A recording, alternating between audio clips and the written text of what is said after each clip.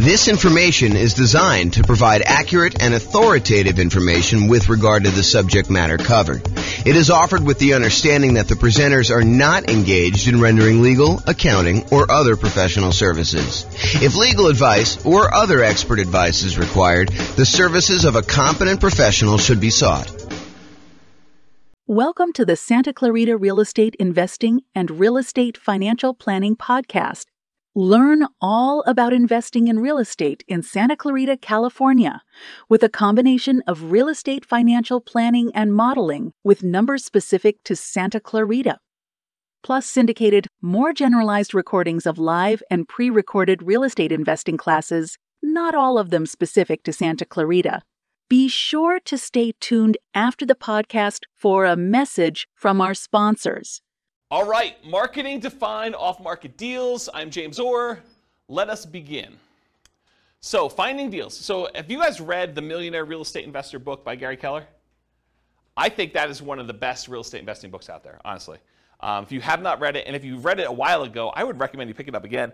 I haven't read it super recently, but I've read it multiple times, and each time I read it, I'm reminded of just how good of a book that is.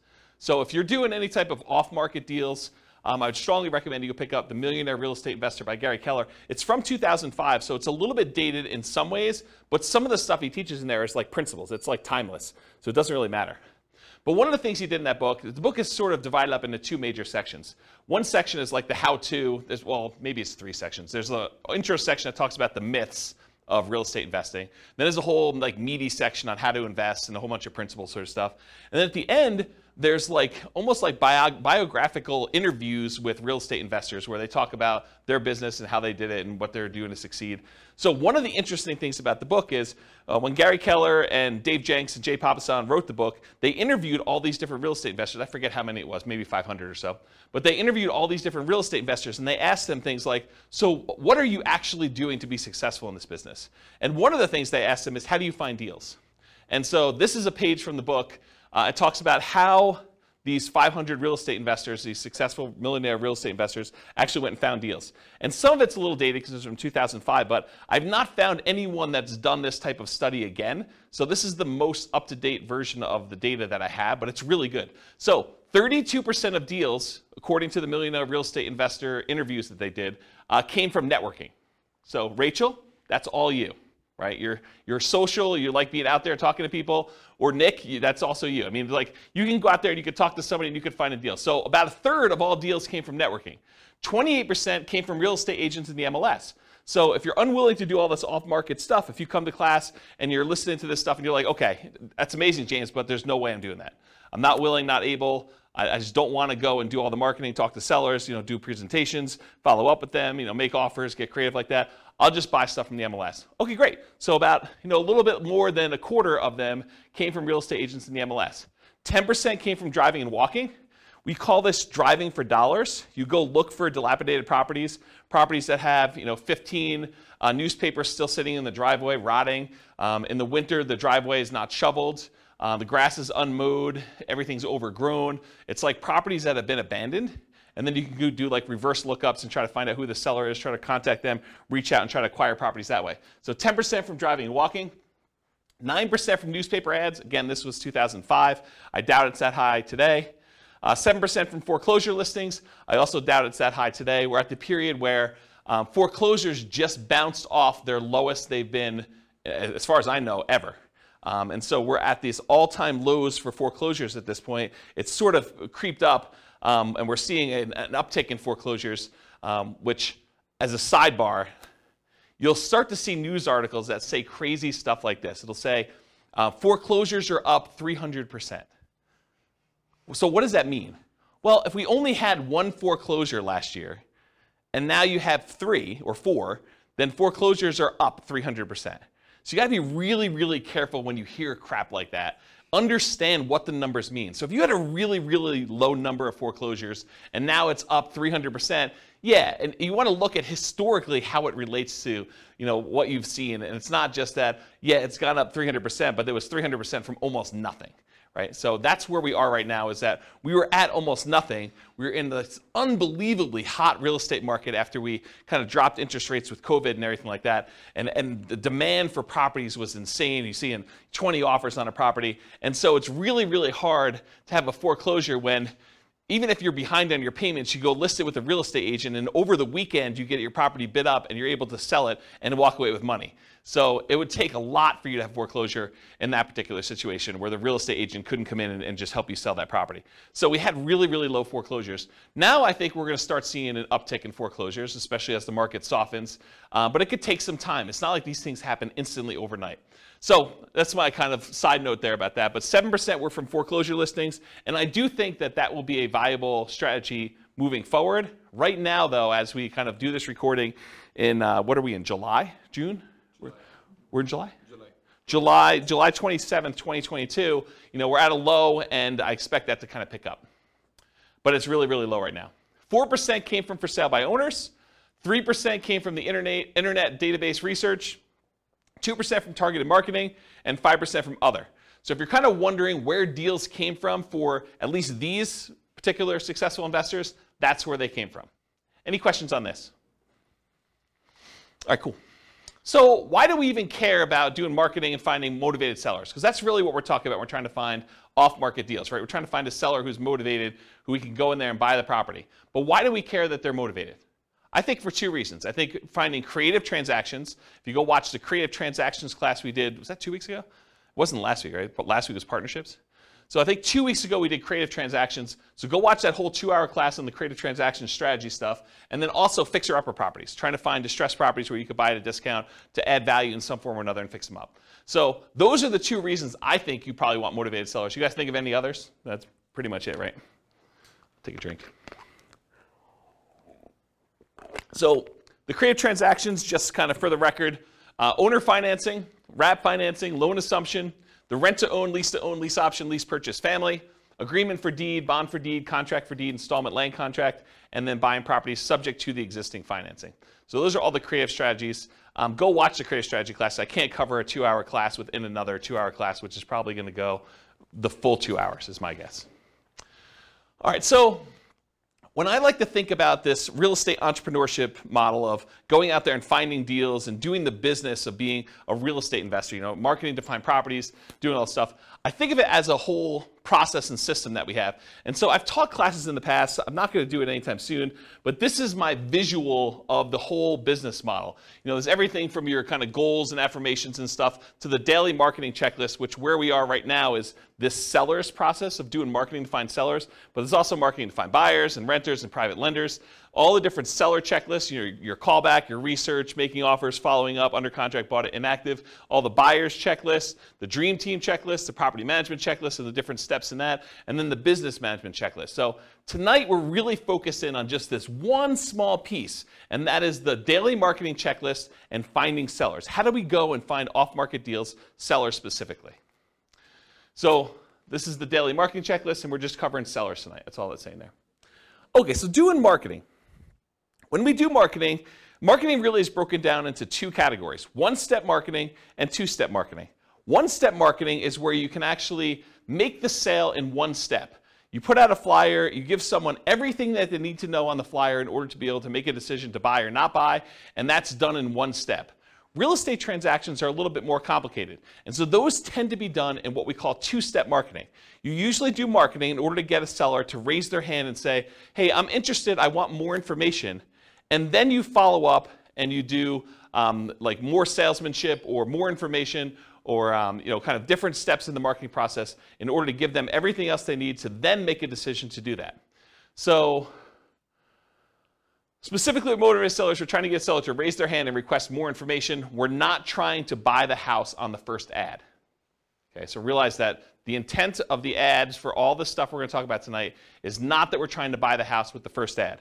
You're trying to get them to raise their hand and ask questions and be interested enough so that you can then talk to them, give them the information they need, answer all the questions they have, and then help them buy, help them make a decision to either sell you their house or use something else. Make sense? All right. The right side of the desk.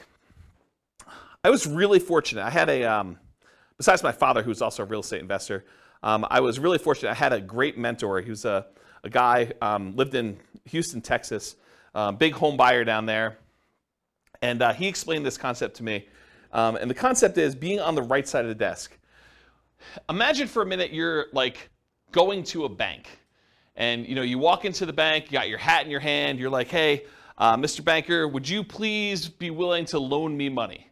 So he's sort of in the position of power, you're going there, and you're almost like begging them, to kind of loan you money. Do I qualify? Can you please help me? What do I need to do in order for you to loan me money? So as real estate entrepreneurs, real estate investors, what we really want to do is we want to be in the position where we're on the other side of the desk. We're on the right side of the desk where the seller comes to you and they say, so tell me how your program works. How can you buy my house? You don't want to be chasing a seller and trying to buy their house from them. You want them coming to you and saying, how does your program work? What can you do to help me? Here's my situation. Is this something that you can do to kind of solve my problems? So I prefer to have motivated sellers calling me saying, here's my situation, what can you do to help me? Versus chasing sellers and then trying to ask them, what's your situation so I can see if I can help? And I talked about the banker example. Here's one of the reasons why you want to do this though. Imagine for a minute, you're as friendly as Rachel and you want to go call for sale by owners. You want to go, for some torturous reason, you want to go onto Craigslist and everyone who advertises their property for sale, you want to get on the phone and call them up and try to have a conversation with that particular for sale by owner. And you really want to buy properties creatively. You want to buy property subject to or with wrap finance where they basically leave their loan in place and you take over payments on their loan. So one of the things you need to know if you're going to go out there and try to buy properties creatively is how much do you owe? And imagine trying to get on the phone with a for sale by owner who is in the driver's seat because they're the one advertising, they're the one taking the calls, and you're trying to ask them, so, Mr. Seller, how much do you owe on the property? They're going to be like, what? Why do you need to know that? The price is $500,000. That's all you need to know. You don't need to know how much I owe on the property. That's the problem with doing this sort of like chasing sellers. Now, if a seller calls you, very different situation. I think you're much more likely to get a compliance from a seller to be able to tell you how much they own a property if you ask them if they're calling you versus you directly try to chase them and call them. Now, that's not to say that all sellers that call you on your marketing are going to automatically volunteer that information. And honestly, with as much information technology and how much information is available in a lot of markets, you're going to be able to find this out by looking it up on the internet. However, I think if you're trying to make deals like this, you're much more likely to get compliance and to be in the right position of authority by having them call you for marketing. Does that make sense, everybody? Okay. All right, so a little story time. So this was probably 2008, 2009. 2009, I'd hired a full-time assistant to help out with marketing in order to buy properties. And one of the things we were experimenting with, and it worked out really well, is we would put marketing out there, and when they called in from the marketing, we had them go to a live answering service. And so they can call 24 hours a day. The answering service was staffed. It was like one of those, like, if you're a medical doctor or something like that, and you want like an after-hours call center where they're willing to take messages, and it's that sort of like answering service thing. And you can give them a list of questions you want them to ask anyone who calls in, and they write down the answers and they send it to you. I think it was by email at the time, and then sometimes they even record the calls and they'd send you the recording of it. So I was like, okay, let me do some experimenting, and this is what we ended up doing. So when we did like marketing out there, I think we were doing mostly postcards at the time. We did postcards out there, and then when someone called in the postcard, they got called into the answering service. And the answering service would ask these 3 pre-qualifying questions to someone when they first called in. This was completely the first contact they ever had. Okay? So imagine you're like, someone who received the postcard that says, we're interested in buying houses, and this is the answering service, and these are the questions that they're getting asked. So the question number 1 was, are you interested in selling a home? So they call in, they're like, hey, is James there? And they're like, nope, sorry, James is not here. Are you interested in selling your home? Okay, and if they said yes, they great. Do you own your home free and clear, or do you have a mortgage on it? Oh, I have a mortgage on it. Well, great. Are you looking to sell the property for what you owe? So within 3 questions of calling the answering service, we had basically made an offer to the seller calling in to see if they wanted to sell their property for what they owed. And if you're trying to buy properties creatively, subject to taking over existing debt, or if you just want to know like what they're willing to accept, if there's some motivation there, a seller who's willing to sell their property for what they owe is, in my opinion, a sign of motivation.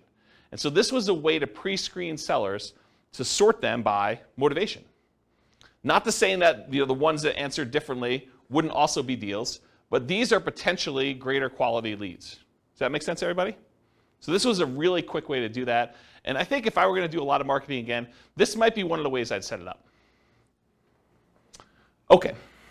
So let's talk a little bit about some philosophy. So as a backtrack, before I talk about philosophy, this class is set up in the format of a lot of pre-information about marketing, strategy, philosophy, how things work. And then toward the end, there are lots of examples of marketing pieces. I'll show you a whole bunch of different postcards so you can get a feel of actually what people are sending. I'll give you some examples of door-to-door flyers type stuff, post-it notes. I think I have some bandit sign examples in here. So you'll get a feel of some different marketing stuff in here. But first, before we get there, I'm going to set up a whole bunch of baseline stuff that I think you would benefit from knowing before we get to the examples. Okay, so this I'll outwork you mentality. Here's a quote here. It says, demand more from yourself than anyone else could ever expect. I think it's one of the basketball players. Anyone know what the basketball player was that said that? I should probably go look it up. But it was one of the basketball players. I think that he basically said, I'll demand more from yourself than anyone else could ever expect. And I think if you're going to be in this business, that's what you want. You want that massive amount of hustle where you're willing to do what it takes in order to get motivated sellers calling, doing all the stuff you need to do, returning phone calls, going out there doing your seller appointments. But I think that's an important mentality to have. I think you should develop multiple streams of motivated sellers. Don't just pick the cheapest one. Because I think what happens, and this has happened to me in multiple businesses, because I didn't learn the lesson the first time or the second time, but you don't want to go and just do one type of marketing and rely on that one type of marketing in order to bring you deals. I think you want to have a set of different strategies that all bring you deals. That way, if one of the marketing systems dries up and goes away or becomes illegal or just doesn't work anymore, is not as effective, is not cost effective anymore, then you have these other 2 or 3 to kind of rely on in order to do stuff. In my opinion, the most dangerous number in business is 1. I'll tell you the story of 72 in a second, but I'll tell you how I learned this lesson. So, I'm trying to think of how far back I need to go to tell you this. So back when I was doing real estate investing, I started off, this is probably also 2007, 2008, maybe even 2009. Somewhere in there, I was doing ads on Craigslist, and in my local marketplace, I could put up an ad on Craigslist, and if I renewed that ad every 3 days or so, I could expect to get a certain response rate. And I figured out to myself, hey, look, if I'm getting, whatever it is, 1 or 2 calls a week by putting up this one single ad on Craigslist from sellers, then I could expect to do X amount of business. And I was like, but I really want to do Y amount of business, a lot more than what X was. So how can I go increase how many leads I'm getting from these sellers? And so I thought to myself, well, I could go post up twice as many ads, but you're already on there. You're kind of like fishing in the pond already. Maybe you put 2 fishing lines out, and maybe it works better. But I did some testing, and it didn't really work out the way I thought it was. I would get really good response on one, but if I did more than one, it just seemed like I was spamming Craigslist and doing it more than once. However, I could say, hey, look, I'm doing this here in Fort Collins. Couldn't I go and expand into Denver and put up an ad and actually do ads in order to find sellers in Denver? And the answer was yes. So I could go do Fort Collins and I could do Denver. I was like, well, if I'm going to do Fort Collins and Denver, why don't I go and do Colorado Springs as well? So if I do, 1 in Fort Collins and, maybe I'm getting 2 calls a week in Denver because the population is a little bit bigger. Maybe I'm getting another 1 in Colorado Springs or, another 1 if I go to Pueblo. And I'm like, well, why am I just limiting myself to doing this in Colorado? Why don't I go and do an ad in Miami or something like that? And so I was doing all these different ads in all these different cities. And this is how we actually ended up doing the largest wholesaling company in the US. We were in 280 markets doing this wholesaling stuff, is we were getting deals in all these markets and then marketing them and kind of selling contracts or in some ways monetizing them. And so the challenge with this particular model was I was getting really low cost leads by doing this type of marketing. The challenge was eventually Craigslist didn't like it, right? Craigslist did not like the idea of us posting ads in all these different cities, and it was really a problem. But I was relying on one source of leads. if I had been doing Craigslist and direct mail and some voice broadcast or whatever else, like all these different strategies we're going to talk about tonight, if I could have done all those, I could have been much more successful if Craigslist had shut down. But by Craigslist shutting down, we really had to push in order to keep doing it and get very creative in how we were going to solve this problem, when in fact I probably should have just gone and did some slightly different marketing in order to make it work. Does that make sense as to why I'm telling you the story about, don't just stick with one model because it's problematic for your business? Okay. So the story is 72. I'm going to kind of butcher this story. It's from Dan Kennedy, who's a famous marketing guy, not specific to real estate, but he's a famous marketing guy. And he tells this story about a dentist. And the dentist goes to a brand new town. He's never lived there before. He goes to town. He sets up a brand new dental office, and he crushes it. He's able to start this business. He operates it for a year or two, and then he ends up selling the business, packing up, moving to another town, and doing the same thing over and over again. And eventually, the dentists in the town that he kind of went to were like, hey, how is it possible that you're able to come to town and generate so much business and, really show us up by doing all this marketing, stuff like that? And the dentist says, well, I don't know one way to get 72 new patients every month, but I do know 72 ways to get one new patient every month, and I do all 72. And I think that's more the philosophy you want to have in real estate investing. You don't want to say, I've got one way to generate all the leads I want to have. You want to have several different ways to do it and kind of do one here, one here, one here, and just make sure that your costs are acceptable for all the different ones you're doing.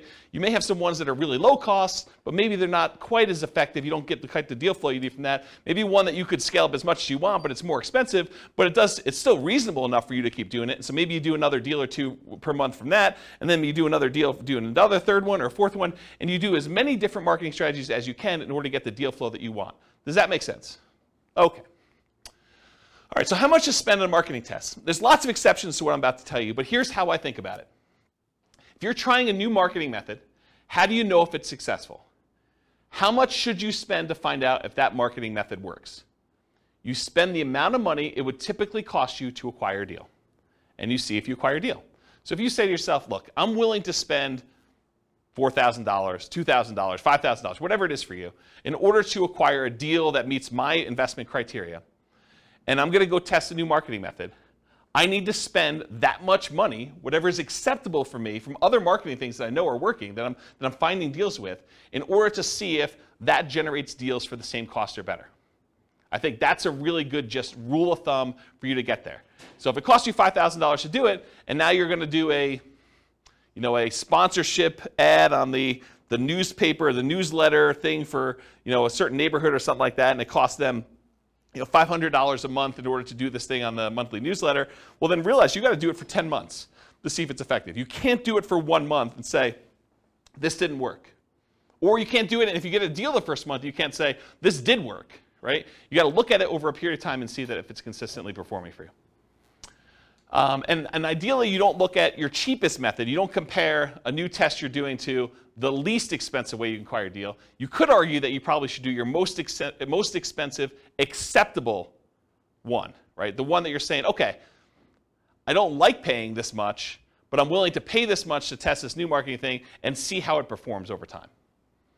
And if you're going to do free stuff, if you're going to do, calling for sale by owner or, door knocking or things of that nature, make sure you put a value on your time. Don't just say it cost me, $27 in gas, but not count that it, took you 40 hours of time to do that. You got to put a reasonable cost in your time to see if this is effective. All right, any questions on how much to spend on a marketing test? Cool. All right, here's some other additional marketing beliefs. There is no failure, only testing and feedback. That's from neuro-linguistic programming. It's a kind of philosophy of neuro-linguistic programming, and I think it applies to marketing as well. You don't fail doing marketing, right? You do a marketing test, you say, did I get the result I wanted? No. Okay, now I got feedback. That particular way of doing it, that headline, that particular marketing piece, this particular group of people that I marketed to, that did not work. I got feedback on it, let's change something up. Maybe it's the message, maybe it's the people, maybe it's the media I'm using. Quote from Tony Robbins, there is no such thing as failure, there are only results. Similar idea. Thomas Edison says, our greatest weakness lies in giving up. The most certain way to succeed is always try just one more time. If you're not making the money you want and you have a reasonable profit margin, which you do in real estate investing, then you have a marketing problem. That's the challenge you have. So will it work? No one knows until you test. Marketers do know this. You have to test in order to find out if something works. You change one variable, you test again. One of my personal biggest aha moments was discovering if I wanted more motivated sellers, I needed to do more marketing to have them call me. It was like, I know how to generate a motivated seller call. Why am I not spending the money to do the marketing? Once I got that, I'm like, this just makes perfect sense. It's like money in one side, calls out the other, put a little time between them and a little bit of work and effort, deals on the other end. So hold your marketing ruthlessly accountable for results. This implies you are measuring the results you're getting. You have to actually measure and keep results and know what you're getting. I personally believe you need to get good deal flow, have enough deals coming across your desk so that you can see a reasonable number of deals and start sifting and sorting. You're not trying to convince all sellers. And we'll talk about this when we talk about lazy and poor marketing, but the challenge when you're not willing to spend money and have enough deals coming across your desk and you're doing like poor type marketing where you're willing to put in time and effort into it is you work so hard to get a seller that when you finally find one that's motivated, you try every possible way to make that deal work. But sometimes the seller is motivated, but the numbers or the deal just doesn't make sense. You know, like you're trying to buy a property, it's worth $400,000, they owe $420,000. You're like, the guy's motivated. Yeah, he's motivated, but you can't make that deal work. You got to just move on to the next deal. And if you had 10 other calls coming in that day, you'd be able to move on. The challenge is you only had one call that week, and now you're trying everything. You're like, you're coming to class, you're asking me, James, so I got this motivated seller. You know, he wants to sell me the property. He owes $420. The property's worth $400. Pass. That's my solution. It's like I'm not trying to get creative and make a non-deal deal for you, right? But if you had 9 other calls that day, then you move on. Otherwise, you're like, there's got to be something in here. What's the old joke about the kid and the pony? There's got to be a pony in here somewhere, something like that. I don't know. Anyway, so stop trying to convince all sellers. You're not trying to do that. You're sifting and sorting sellers. Start focusing on emphasizing solutions you can offer that would be good solutions to you and good solutions to that seller. The language of, well, here's what I could do. Would that work for you? Makes a lot of sense. Only 25% of leads are legitimate and should advance to sales. And that's from Gleanstar Research. Only 25% of leads are legitimate and should advance to sales. Not every one is going to be a good fit for you. You're not trying to have 100% conversion rate. That is not your goal. We'll talk about conversion rates in a little bit. All right, feast and famine. You got to keep the pump primed even when you're drinking from the fire hose. Don't turn off the marketing and then turn it back on when things die out, because it takes time to get everything going again. You want to keep your motivated seller pipeline filled. What I did is I figured out my numbers, and then I sent out enough marketing to get 1 call per day, my ideal pace. That's the pace I wanted to work at. So I figured out, after doing it for a little while, hey, look, I get about a call for every X number of postcards I sent out. I think it was like 140. I think that was my number. So for every 140 postcards I sent out, I would get about 1 phone call. And sometimes you'd get like lingering ones, but that was like the 1 phone call within a reasonable amount of time. And then you get the lingerers who saved it and they call you 6 months or 3 years later. Okay? Which you do, you get those. You get a little bit of like build up over time. But I was like, hey, look, if I want to call a day, I send out 140 postcards. So you don't have to do this, but I wrote software where I had the list of people I was mailing in a database, and I just exported 140 of them a day straight to Click-to-Mail. And I would send out the postcards that way. Okay? And that would give me about what I needed. Sure, there were days when I didn't get calls. There were days when I got more than 1 call. But it was about that pace. And I didn't start it and stop it. Right? Or you could work backwards from your ideal goal. And we'll talk about how to do this in the modeling spreadsheet. But you could say, look, I want to buy X number of properties. That means I need to do this number of phone calls. This means I need to put out this amount of marketing. So you can work backwards from your ideal as well. Okay? All right, looking inside and outside the industry. So study what other people are using inside your industry and outside your industry in order to find ideas of what kind of marketing to do. All the marketing that real estate agents use to find sellers for listing, that's what you're doing too. If you ever thought about it that way, real estate agents are trying to market to find sellers who haven't yet raised their hand and say, I want to sell my property. And they're trying to find those so that they can help them sell their property and get retail price. You're doing the same thing. You're trying to find sellers that want to sell properties. Your criteria for what is a seller that you could help is probably different, but you're still doing the same type of marketing. Or real estate agents sometimes are looking for buyers, which you might be as well when you get your property, or tenant buyers, or tenants. So you can look inside your industry for ideas. But don't just get laser focus on everything inside the industry. You can also look at what's happening outside the industry, what's working that other people are not doing, and bring it into your own business. So there were not a lot of real estate agents when I started doing these real estate investor classes that were teaching investor classes in order to generate clients in their brokerage. But there were financial planners who were. Financial planners were doing, a little lunch and learn or dinner thing where they'd come in, they teach a class on how to optimize Social Security, and they would use that to generate clients. Why weren't real estate agents using that? I don't know. I just started doing it. Same idea for your stuff. Look outside your industry for people that are doing something else, and then see what you want to adopt for your business.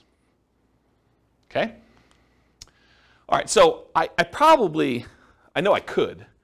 I don't know if I will, but I could do a whole class on this particular spreadsheet. And the last time I taught a class on this particular spreadsheet was in 2016. I did a whole class that literally just went through each box in the spreadsheet, and I talked about my assumptions and how each step worked and everything. What this spreadsheet is, it's a way for you to model how much work you need to do at each step in the process in order to do deals as a real estate investor.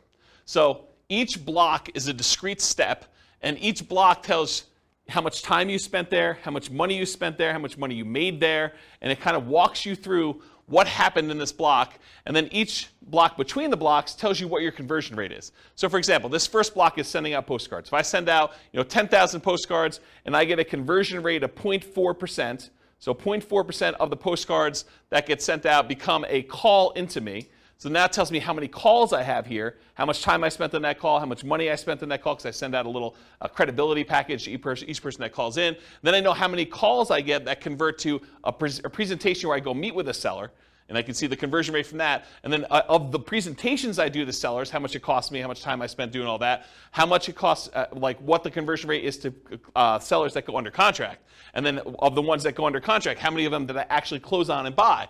And then of the ones that I close on and buy, how many tenant buyer or tenant calls do I take? And then how many tenants do I meet at the property? And then how many applications and negotiating of leases do I do? How many signed leases do I do in managing the property? How many closings do I have for them when they finally buy the property? And then what the sale to the tenant buyer looks like at the end, and how much money was made and how much time was made. And then at the end, I sum up all of the time it took for every one of these steps, and how much money was spent in each one of these steps, and then how much money was made from all of these steps. And I could tell you what my dollar per hour was, and what my conversion rate was, and how many houses I sold. So now I can go back in here, once I know all my conversions and I got my costs and times and everything, I can come in here and say, okay, instead of sending 10,000 postcards, what if I sent 5,000?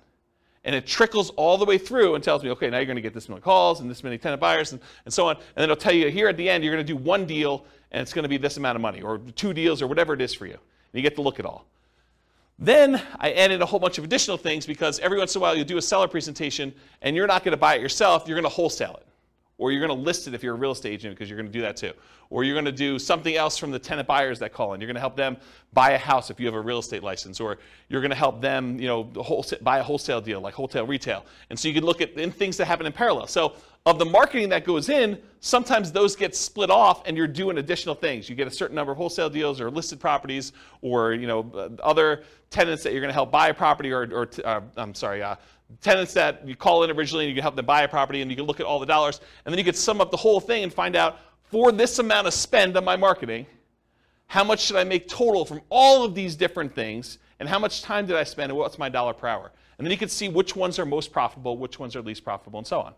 So if you know, I want to do one deal here, and all these are other 0, right? You can say, I'm not doing any of these ones, but I want to do one deal here. You can toggle all of the numbers on the front end to find out how much you do need to spend to do that deal in whatever time period you're doing. Does that make sense? So that's the short version of the 2-hour class I teach on that particular thing. And you can download this spreadsheet. I'll put a link to it in the show notes. Okay. Any questions on this? Is that helpful, though, the idea? Wamsi, yes. So my question is, so this is just for one marketing strategy when you post postcards, right? So this can be duplicated to multiple strategies, right? Yes, Wamsi. So the question was, in the one that I'm showing on the board, it is for one marketing strategy, postcards. You could do postcards and add another box for door-to-door flyers or for doing pay-per-click ads or doing search engine optimization. But you need to figure out what the equivalent time and money spent is and all that is. And then you could have them all go up and add into this field initial calls. Or you could do a different one, because if your conversions are different for different types of lead sources, you may want to have certain parallel steps, and then eventually they all merge together into something and kind of expand out. So yes, you could do it that way. For this one, I simplified it. It's only doing postcards. Got it. Yep, good question. Any other questions? Cool. Is this helpful? Crazy stuff? Yeah. Okay, target profit. So it can vary depending on your market, but in general, I'm going to pull out a number and say $25,000 per deal, or 10% of purchase price to adjust for higher or lower price houses. Now you could decide, hey, my profit margin is $50K and my houses are really cheap. Or you could say, hey, look, in my market, it's really, really hard to get a deal, period. I'd be happy with $15,000 or $10,000 or whatever. And then you could also say, look, I want $20,000 base plus $10,000, $15,000, $20,000 for each year that I hold the deal. Because you may decide, hey, look, I want to make $20,000 up front when I buy this, but in addition to that, if I'm going to hold this property for 2 or 3 or 4 years with a tenant buyer in there, I want to make extra profit per year. And you figure out what your numbers are for you making sense, and then you do that for that. And then I think, again, this varies a lot, especially with inflation type marketing you're doing, but to spend $2,500 in marketing to net $25,000 seems like a reasonable ratio to me. Okay? That's a 10-to-1 profit to marketing ratio. For every $2,500 you spend, plus some labor, because there's definitely time involved, as I talked about in the last spreadsheet, plus some labor. So for every $2,500 you spend, you make $25,000 on the deal on the back end. For every $100 you spend in marketing, make $1,000 is another way to think about it. In a more normal market, maybe your numbers go up to 20-to-1. So $2,000 for every $100 you spend.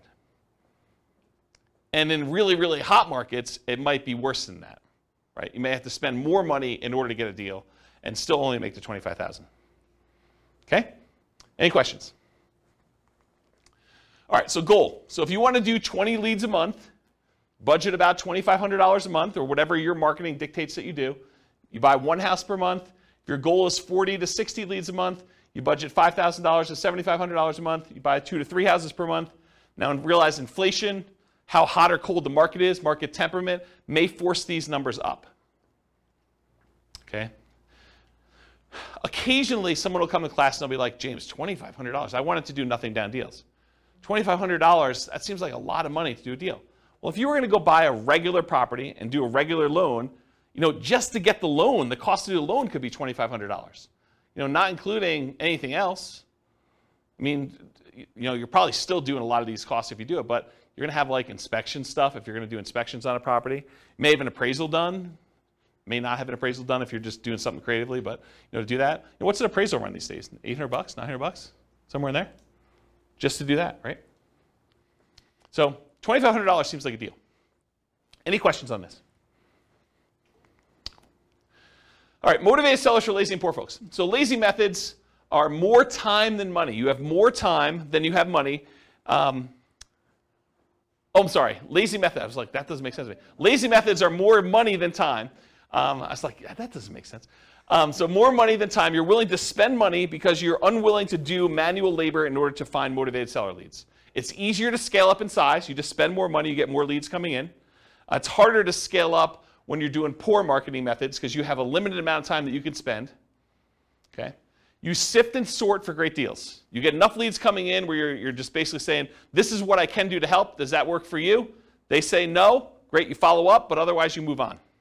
You're not trying to force a deal. With poor methods, you have more time than money, and you're willing to invest that time to find motivated sellers. It tends to be time intensive and therefore harder to scale. You tend to want to work or overwork every lead, leading you to try to make non-deals or bad deals into deals. There is some overlap between the two. One example is bandit signs. If you buy bandit signs, which are relatively inexpensive, and you go out there and you're manually putting them in yourself, driving all over town and doing 10 hours worth, that's more a poor marketing strategy. If you buy bandit signs, you hire someone else to go do it for you, that's more of a lazy strategy. Okay? All right, so here are the lazy methods. And I'll tell you which ones I've done. Billboards and bench signs. I have not done that. But you could go get a billboard that says, we buy houses, call this number. You could go get a sign on the bench where people are waiting for the bus that says, we buy houses, call this number. Car signs, I've not personally done this. I know a bunch of clients that have. But you basically get one of those magnetic stickers or one of the car wraps that basically says, we buy houses, call this number, we'll buy your house. We'll take over payments, whatever you're doing for your thing. We'll talk about marketing headlines here in a little bit. I've not personally done car signs, though. Direct mail, done a ton of direct mail. You can do postcards, you could do handwritten letters, you could do regular letters, you could do oversized postcards, you could do saturated mailings, geographic saturated mailings to entire postal areas. You could do targeted mailings to foreclosure properties. You could do ones to recently divorced people, bankruptcy, probate. There's all sorts of things we're going to talk about here toward the end. Websites, pay-per-click. I think I did some experimentation with pay-per-click early on, but I haven't done much with it. But you can do you could go onto Google AdWords, and you could pay Google to come up when someone searches for, sell my house fast in whatever your marketplace is. Voice blast and text blast, so you can actually hire a service, upload a bunch of telephone numbers for property owners in your area, and basically say, I'm interested in buying, or I'm interested in buying your house. And do that. You could do it either via text or you could do it via voice broadcast. I never did text. I did a bunch of voice broadcasts for a period of time. So we would do voice broadcast messages to answer machines and live answers. So we had 2 different messages. And then if people were interested in selling their house, they'd either leave a message or contact us back, call us back at a number. Newspaper advertising. I did a ton of newspaper advertising. It's actually one of the more effective ways in some cases. We would do ads in the paper, just like classified ads. We also there was like a monthly publication. Is it Fort Collins Forum? Does anyone know? It was like an old newspaper. I think it was called Fort Collins Forum. And we'd have like a half-page ad covering the full front half of a newspaper ad, and we'd buy that each month. And that was pretty effective. But it's harder to do newspaper these days. Radio and television ads. So I didn't actually do this, but my friend Brent, who I told you about in Texas, he actually, at one point, before he actually died really tragically, a long time ago, about a decade ago. But he actually acquired the rights to WeBuyHomes.com. I don't think he had WeBuyHouses.com. I think he had WeBuyHomes. And then he had 1-800-WeBuyHomes and 1-800-WeBuyHouses, which is the same phone number because it stops at like HO. So it basically had the telephone number and that. And what he was doing is he was licensing out the rights to different marketplaces to do that. And he had a professional video done and professional radio spots done. And you could run these. You don't have to do any customization because it's the same number. But you basically run that ad in your local marketplace, and then the number calls through. And based on your location from where you're calling, the telephone rings into your office or wherever you want it to go. You basically had them direct where you want it to go. And so he did a bunch of television stuff. I didn't personally do it. But that's one of the things he was doing. So you could do radio and television ads. You can also do Yellow Pages. Yellow Pages are mostly defunct now because of the internet. But there were some interesting lessons to learn from things that people would do in the Yellow Pages. Instead of just advertising in like the real estate services section, some people would advertise in the money to loan section. Because if you think about like where your sellers are coming from, a lot of times they're looking for solutions other than selling their house before they get to the point where they realize they need to sell their house. And so a lot of times some investors would actually have a separate business that would make loans, and then they would use that as a lead generation tool in order to find sellers that were going to be early on in their pipeline. Does that make sense, everybody, what I said? Okay. All right, any questions on these lazy methods?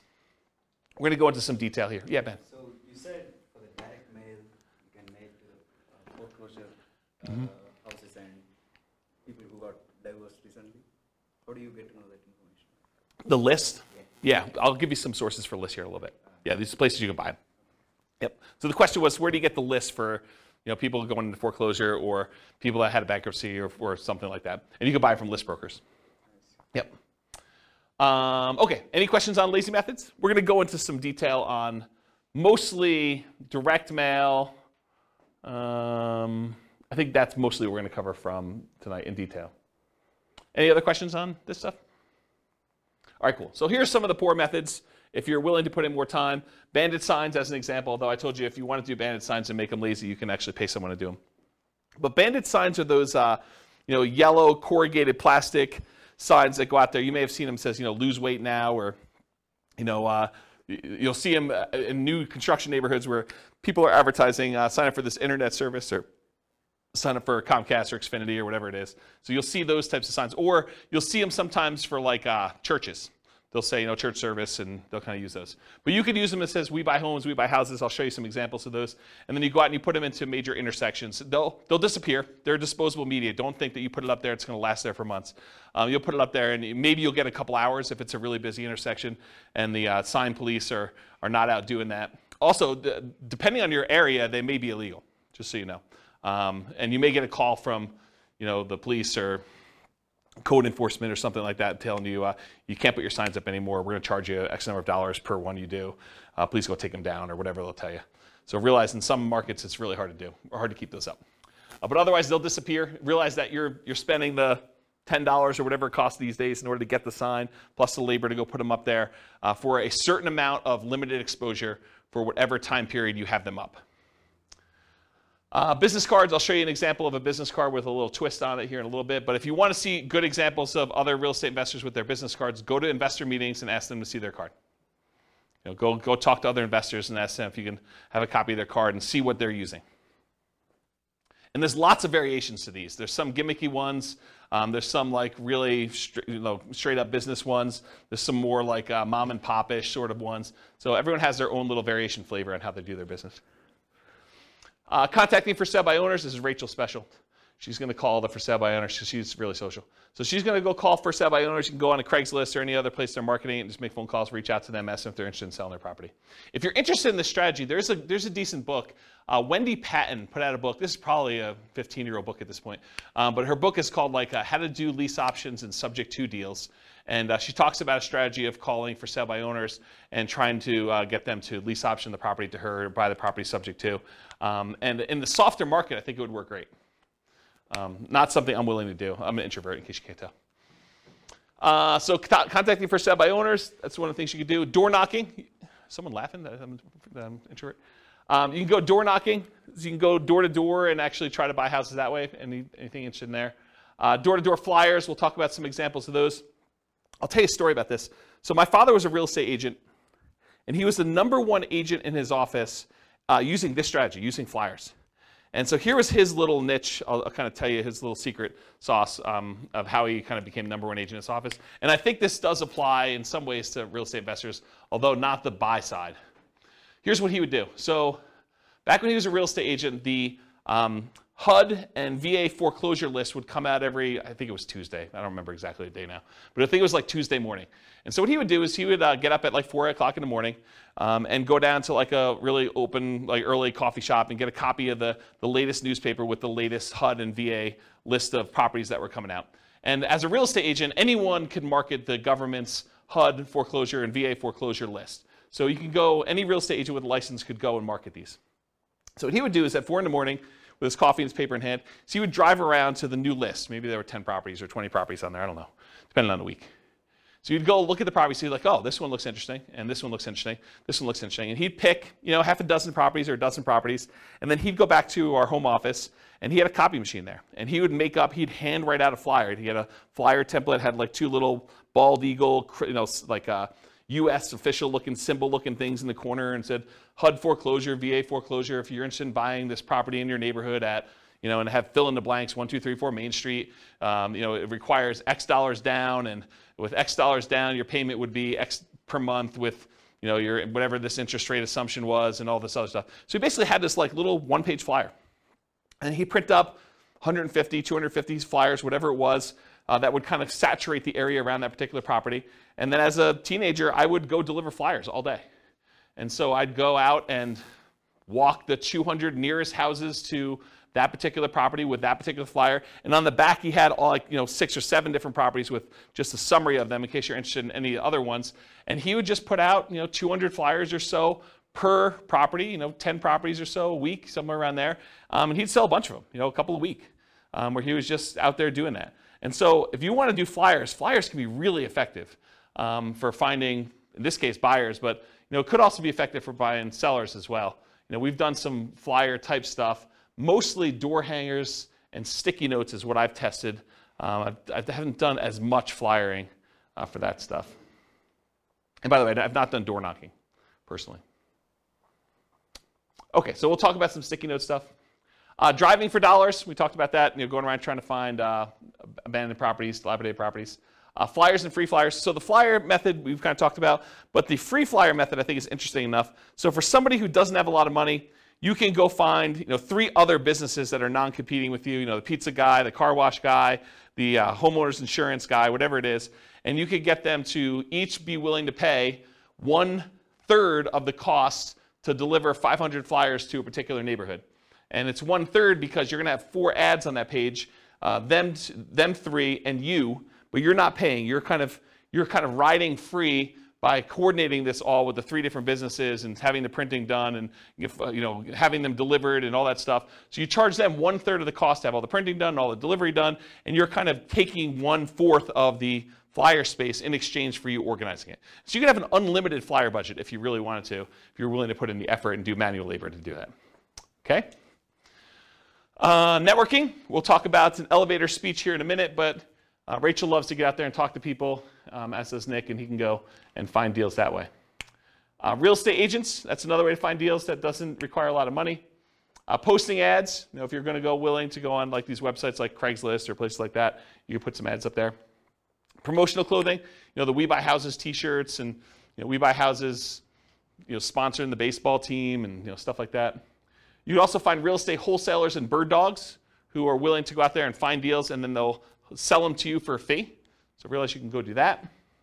And then websites, you can do search engine optimization so that your website comes up for people searching for Sell My Home Fast or We Buy Houses in whatever market you are, so that your website comes up for that. Or you can do content marketing, write articles that are solving the problems of the sellers that are trying to solve their problem. I can't afford my payments anymore. What can I do? How can I borrow money to stay in my home? And you write solutions to those problems. And if that solution doesn't work for them, they may want to have you out there to buy their house by having a little ad on there. Or doing social media. Okay. Any questions on poor methods? Have you seen any numbers on anything social media related on conversion rates and how well it's done next to some of the other? No, I haven't seen actual numbers on the conversion rates for social media. My guess is that they're really low because I know the stuff for real estate agents.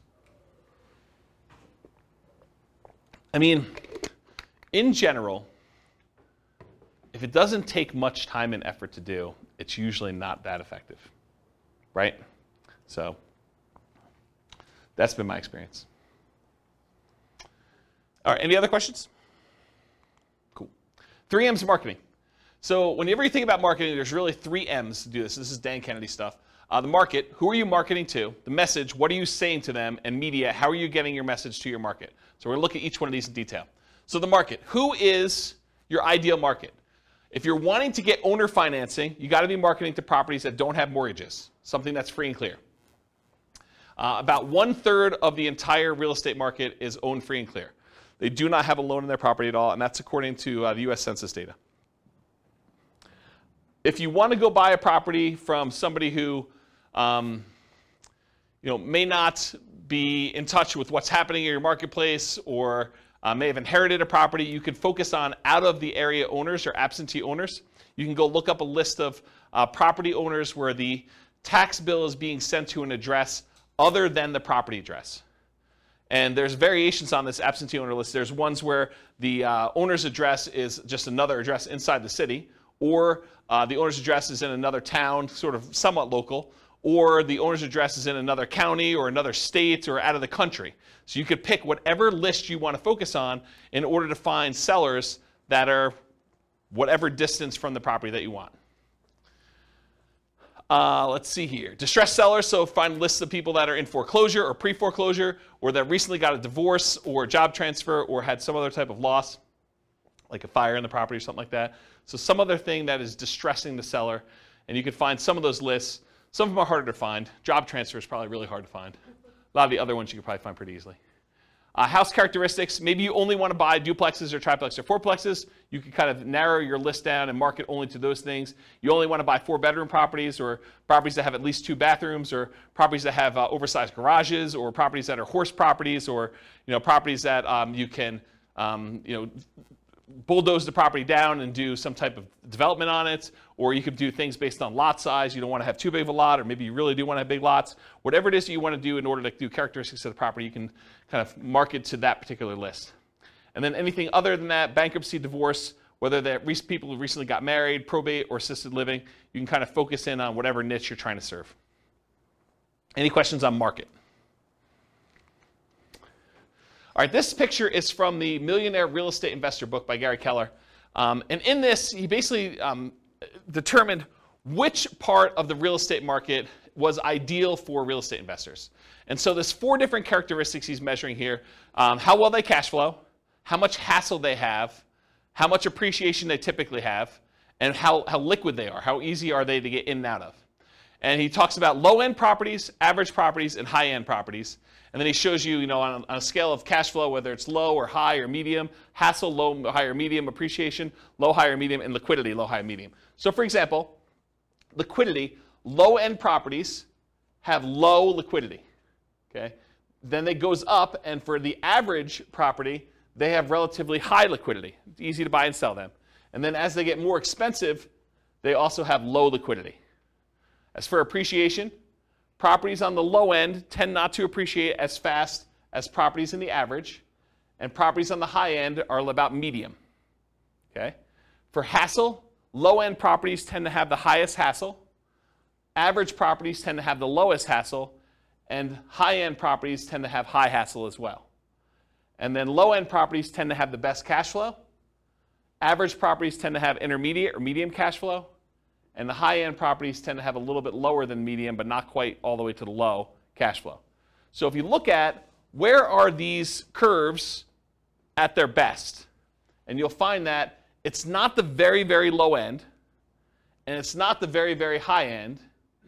The great deals tend to be at like the quartile, about the 25th percentile of the marketplace, and good deals tend to be in this kind of like median section around the 50th percentile. So have you ever heard me in another class say, we typically like to invest in the second quartile. You don't want to be buying the cheapest stuff. Although, as I say this, there are niches where you could decide, hey, listen, my specialty is low-end properties, or my specialty is luxury properties. And you can make that work. But in general, the kind of sweet spot is that second quartile. Not the cheapest stuff, and usually below the median. Okay, so that's generally where it is. Now, does it have to, if you say, I don't buy, median's 500,000, I'm not buying 505. No, I mean, you can go a little bit above it, but you don't want to be crazy. Okay, any questions on this? Being in the middle of the market. Cool. All right, so here's some example motivated seller marketing headlines. You can do stuff like, we buy houses, or we buy houses cash, or we buy homes, or we buy homes cash, or cash for your house, cash for houses. Sell now for cash, cash now for your house. Sell your house in 9 days. Here's one I like. How to sell your house as is for a fair price on the date of your choice. Or how to sell your house for full price on the date of your choice. How to sell your house as is for a fair price in 9 days. Discover how to sell your house quickly. Sold in 9 days. We buy houses, we take over payments. Stop foreclosure, avoid foreclosure, facing foreclosure. We buy houses any condition or situation. We buy houses any price or location. So those are some different examples of motivated seller marketing headlines that you could possibly use. Nick? What's the 9 day? Why 9? Specific number? and you can do it. Something that you can perform on. If someone is really distressed and they're like, look, I need a quick solution, someone that could buy their house in 9 days is attractive. I just wondered why 9, that specific number. Yep. At least the amount of days to be able to close a deal. No, I mean, you probably could close faster than that. You can do 8 days. You can do 11 days. Whatever you want to do. Yeah. Should be believable. Any questions on headlines? All right, so here's an example, probably one of our first examples of actual marketing. Alternative headlines, often used on media like sticky notes or some postcards. Notice, warning, or attention homeowner. So this is a sticky note. I licensed the ability to use this from a guy named Richard Roop. He does a bunch of marketing stuff for real estate investors. And so this is the example that Richard Roop uses. We've done these and they've worked really well. In fact, I have a funny story. So on this thing here, when you print them out, this shows up in blue. It's like Richard's initials and number 37. And we don't change it. It's always 37, no matter what it is and who it is. So I get this really nasty phone call from a seller who's like, if you ever put this sticky note on my door again, number 37. So she's all mad and worked up, and you can hear her crumpling it up in the background and throwing it away. So she's just really worked up. There's only like 3 or 4 really angry people in the world. They just move around a lot, so you'll run into them.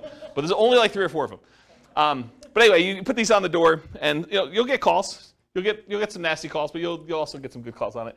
And so the postcard basically says, attention homeowner, companies now looking to purchase several houses in your neighborhood. Are you looking to sell soon? Blah, blah, blah, blah, blah. Call our 24-hour recorded message line. Remember, we're doing 2-step marketing. This is not enough to sell a property, right? Not enough to get them to convince you to sell them your property. So 24-hour recorded message gives them more information. Or go to our website and get more detail on that. Submit your property information. And then if you're not looking to sell, keep this one or send it on to a friend, sort of thing. Okay? Any questions on like the sticky notes example and some headlines for that? Make sense? Okay, cool. So you want your message to match with the market you're doing. Make sure that your message matches the market you're trying to reach. We buy houses, we take over payments. If you're kind of marketing to free and clear properties that don't have a mortgage on them, does we take over payments make a lot of sense?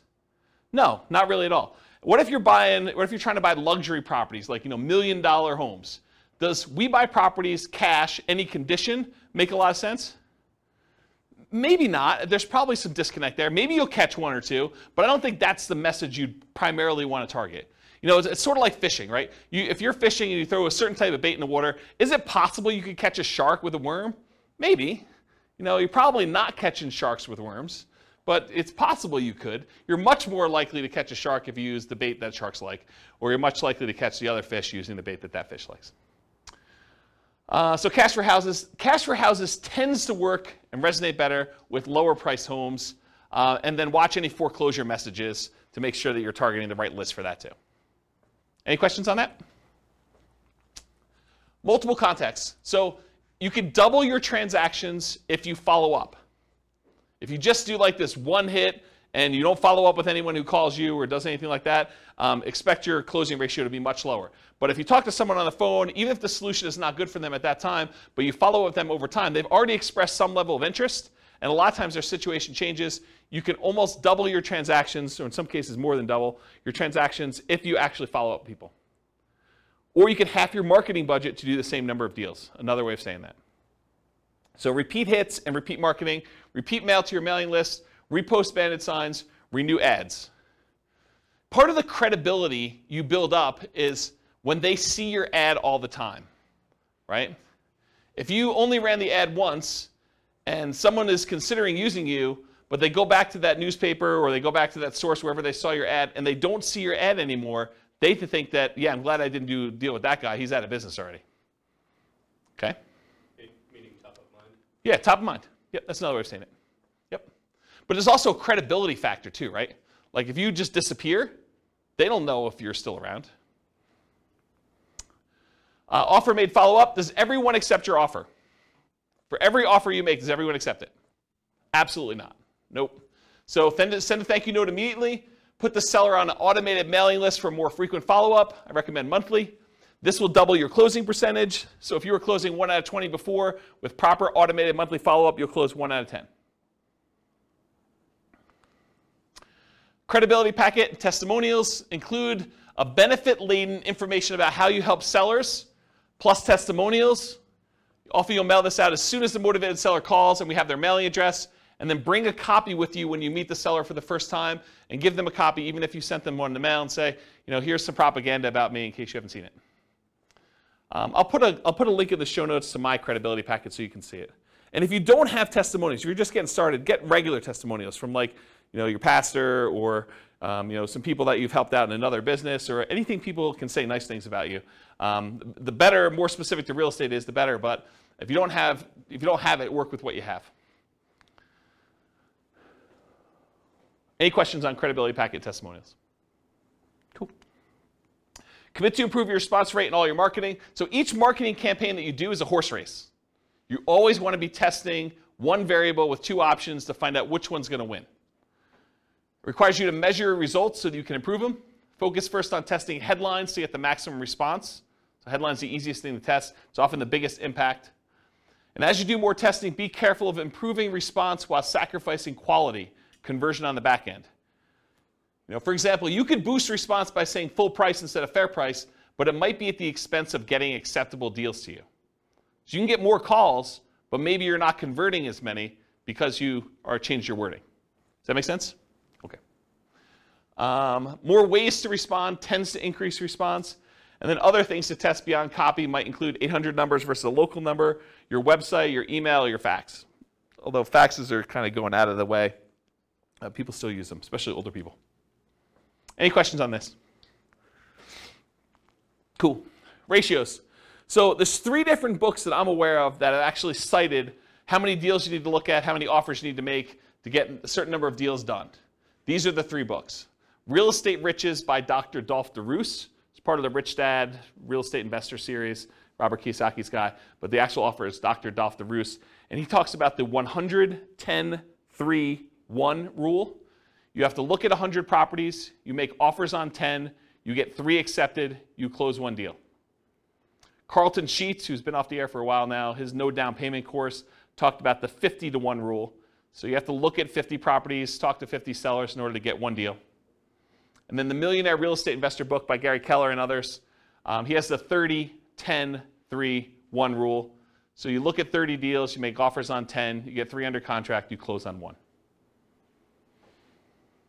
And then Weekend Millionaires, Frequently Asked Real Estate Questions by Mike Summey and Roger Dawson. That book talks about a 30-1 ratio. Look at 30 deals, get 1.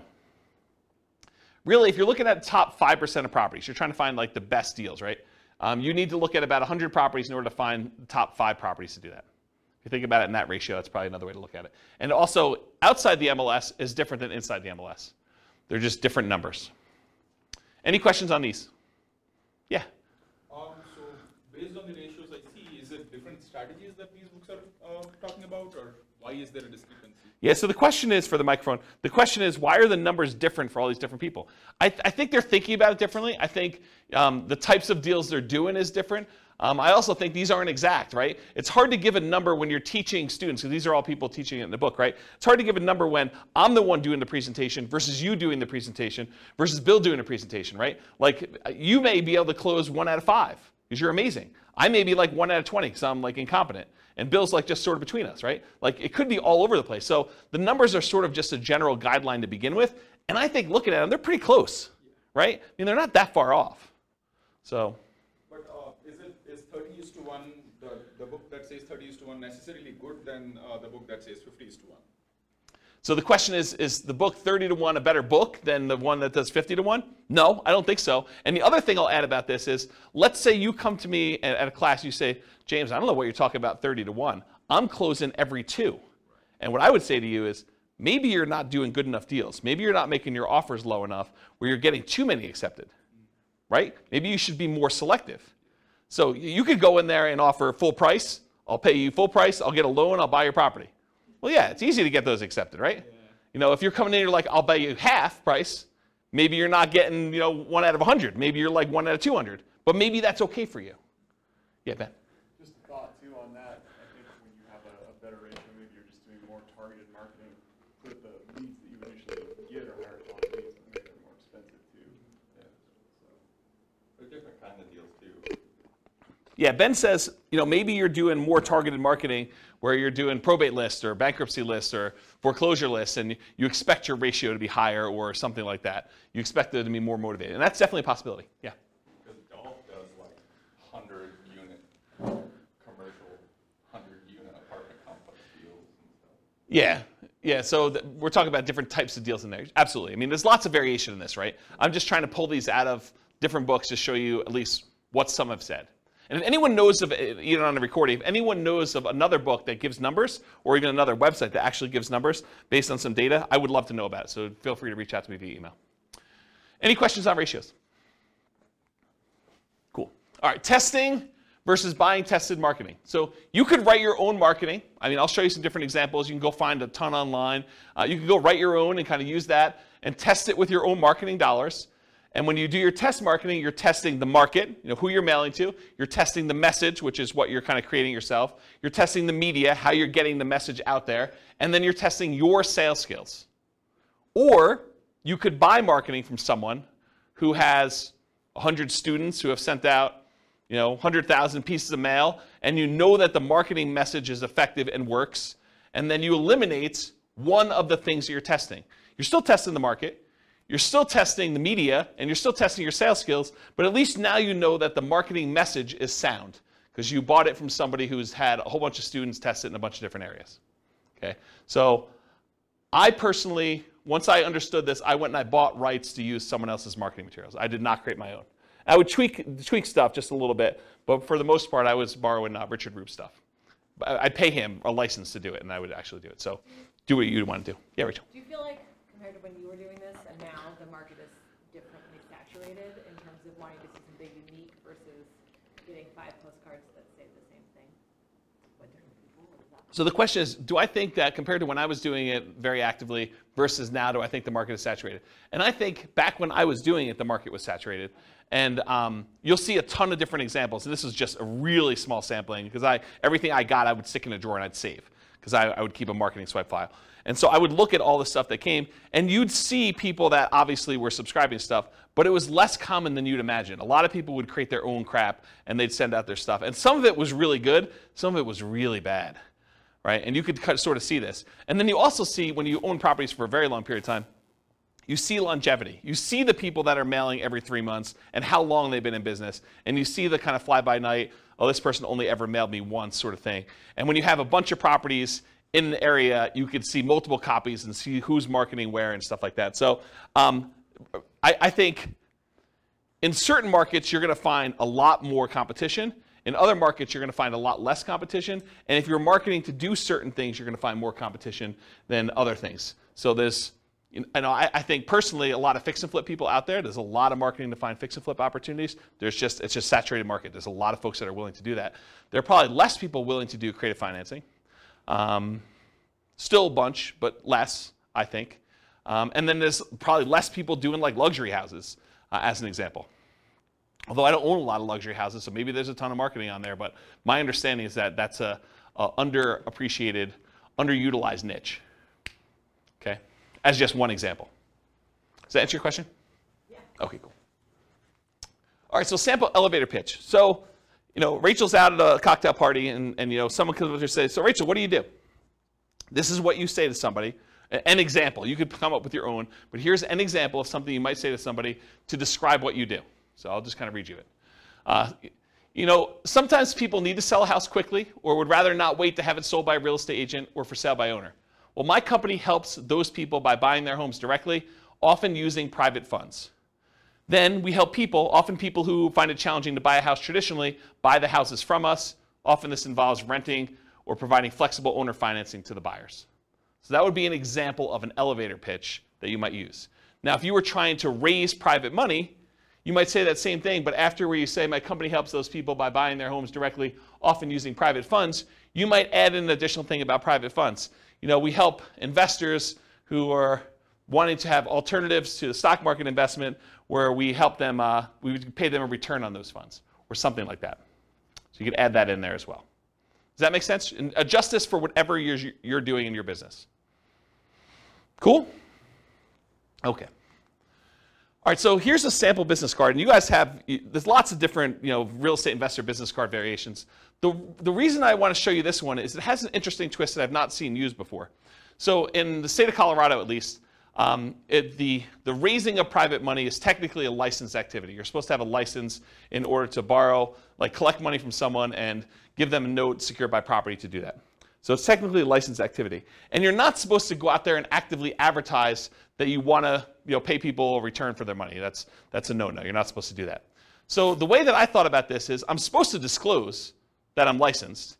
So why not use my license disclosure as a kind of sort of backdoor advertisement? So for my business card, the front of the business card looks like a traditional, I buy houses and apartments, private real estate solutions, has my contact information on there, my name, that I'm licensed, professional real estate entrepreneur, has my address, my website, and my email address on there. Nothing surprising about there, and this really kind of grinny photo on there, which people have told me I look a little crazy in that photo, back when I had hair.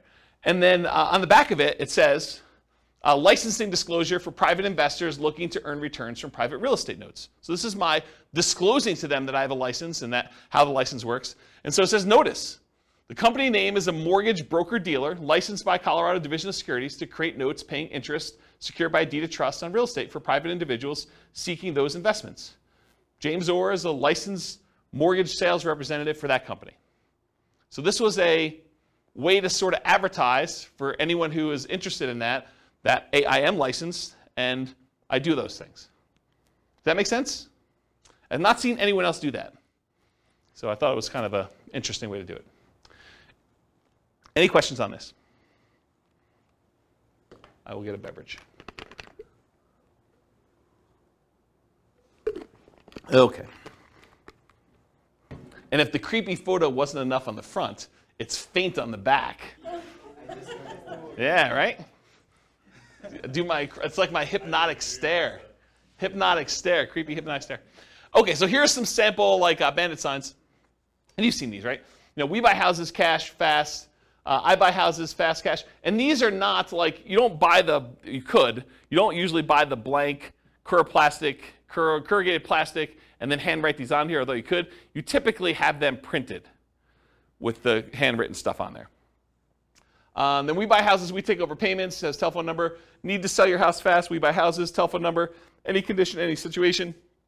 And then avoid foreclosure. And you'll see some with black. Most of the time they're black and yellow or red and yellow or red and black, things like that. And I just put the McDonald's one out there because I thought it was funny. I think that's probably Photoshop. That's probably not real.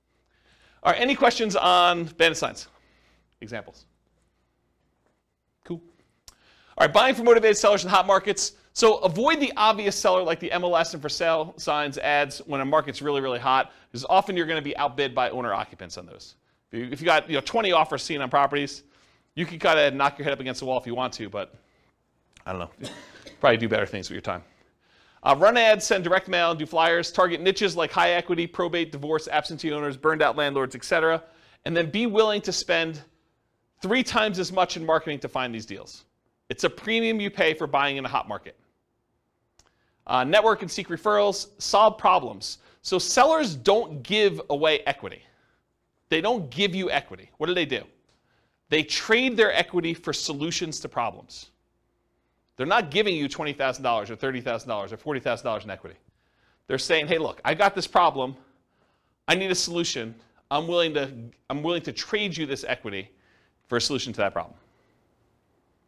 And then be willing, in some cases, to pay full retail with creative terms. That's one way you can deal with hot markets. And we're sort of coming out of a hot market right now. Fed just raised interest rates again today by 0.75. It's a second or third increase. Third increase, yeah. So, they're trying to slow down inflation. They're trying to fight inflation. And one of the ways to do that is adjust interest rates, which slows down the real estate market, and a lot of things are tied to the real estate market. All right, any questions on hot markets? Cool. All right, let's talk a little bit about direct mail. I like direct mail. So what are the pros and cons of doing direct mail? So I'll just kind of share some with you. You have a lot of control when you do direct mail. You do a lot of testing. You control when it goes out, how it goes out, all that stuff. Your coverage and reach, you can have really good coverage. You can have really good reach by going, long distance. You do stuff local. You can focus on a lot of different things. There's a lot of flexibility. You can put out a large amount. You can put out a small amount. You can put out a small amount all the time, like every day. You have pretty good impact, especially if you have really good ads. You could change the size of the ad to have really big impact, or you could do postcards and do a lot of them. It has a pretty historic response rate, and with the movement of a lot of companies away from direct mail, there are less people competing with you in your mailbox. You show up alone. Versus someone goes online, you do pay-per-click, or you try to compete with SEO, and you want to come up for, sell a house fast in whatever your city is. Realize that you're not the only person trying to come up for that. There's other real estate agents, there's other investors, and so now you're competing with the 4 or 5 or 10 or 15 or 20 or 30 other people there.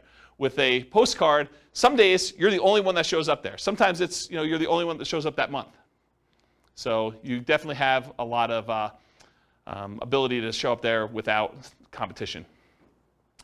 You have selectivity. You can decide who you want to target versus having to hit a lot of waste, a lot of different people in there. It's highly scalable. You could decide you want to buy one house every quarter, one house a year, or you could decide you could buy 10 houses a month.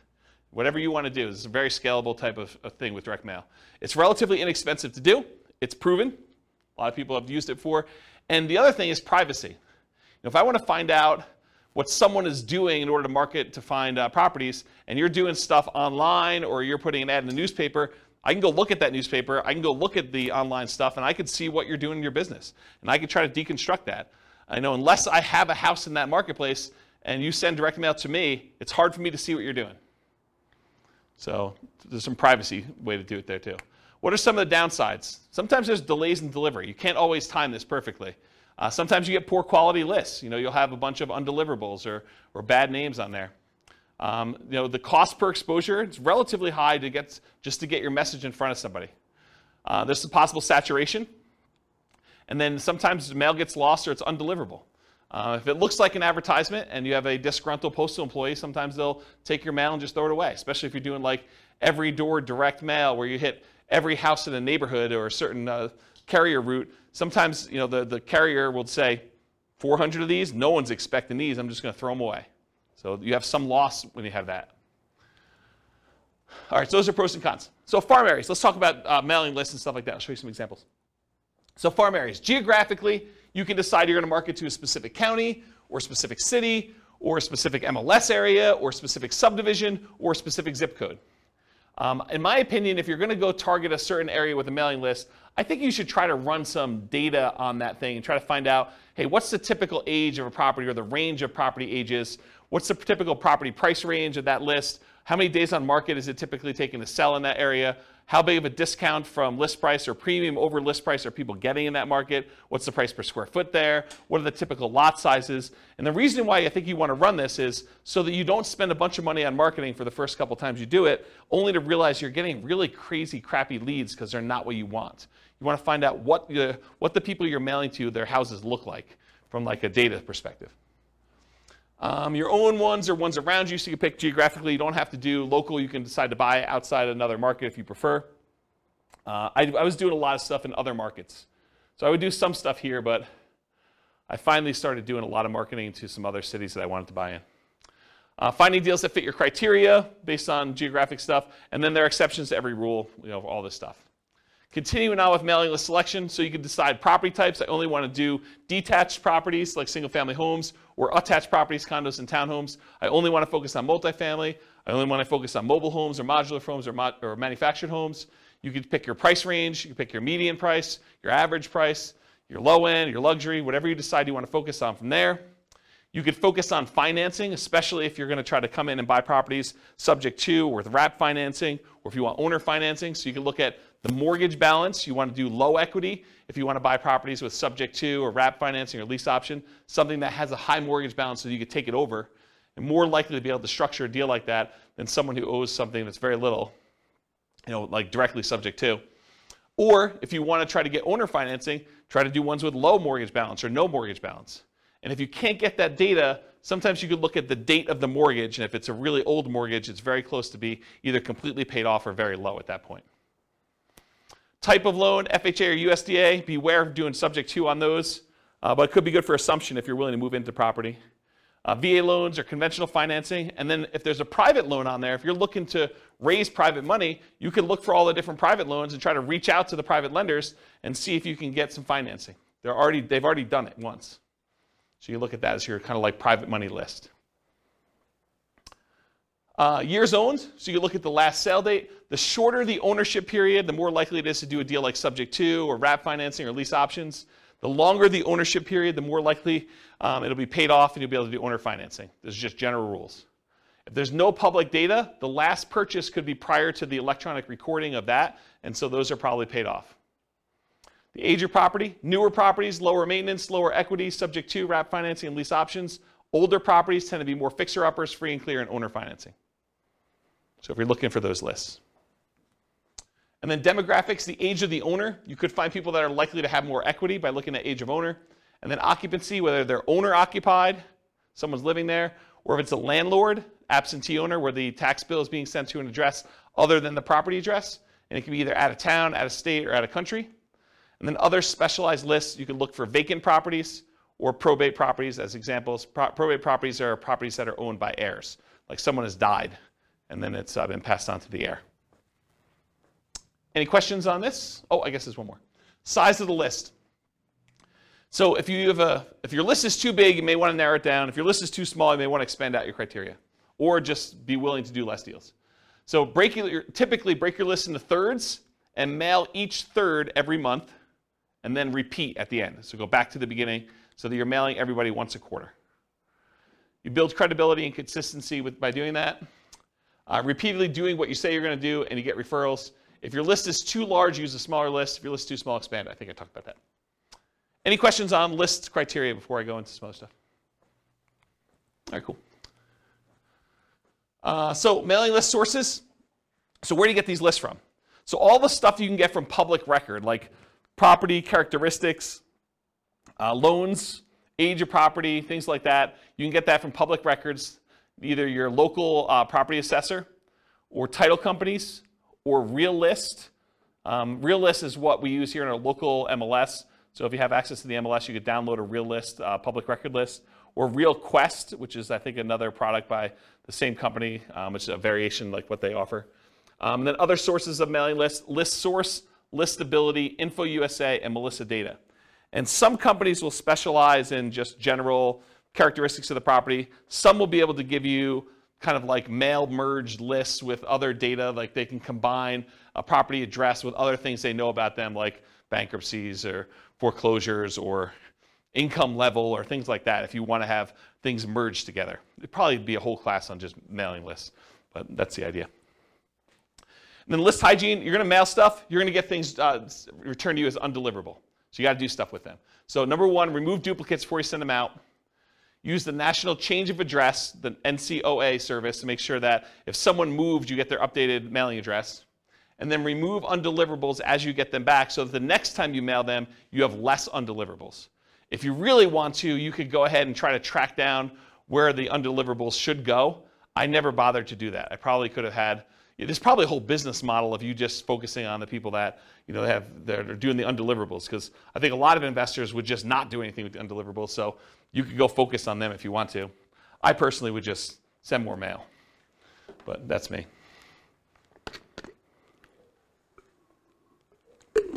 All right, cool. Message. So what marketing messages will we be mailing?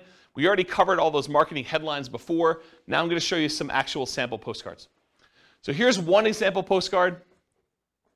The headline for this one is, do you need to sell a house in city name? The company name will buy your house from you on the day of your choice. You will receive the same money for your equity as if you listed and sold through the real estate agent. So they're taking off, 6%-ish, depending on what the market is. You pay no commissions or fees. I pay no commissions or fees, but I'm going to net the same as a real estate agent. Sounds like I'm paying a commission or fee. Sell your house on the date of your choice, full equity, no commissions, no fees. That's their marketing message.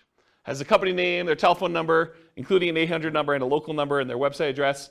And then on the other side of the postcard has their name, that they're part of the Better Business Bureau, which, by the way, you just pay a fee and you can be part of Better Business Bureau. Call today to find out how the company can buy your house in city on the date of your choice. Any condition, model house or condemned, any price, mansion or shack, anywhere in the greater area, full equity, no commissions, no fees. Don't make another payment. Call today with their contact information there. That's a postcard. Here's another postcard, different one. Dear so-and-so. Oh, this is from me. This would be interesting. So my investor group is interested in buying your property located at blank in city. We buy several houses each month, and we're looking to buy more in this area. So what did I just do? I borrowed credibility, right? So if you're brand new and you're part of an investor group, maybe your investor group buys several houses, right? So now it's not necessarily you. If you're a brand new investor, you can do this.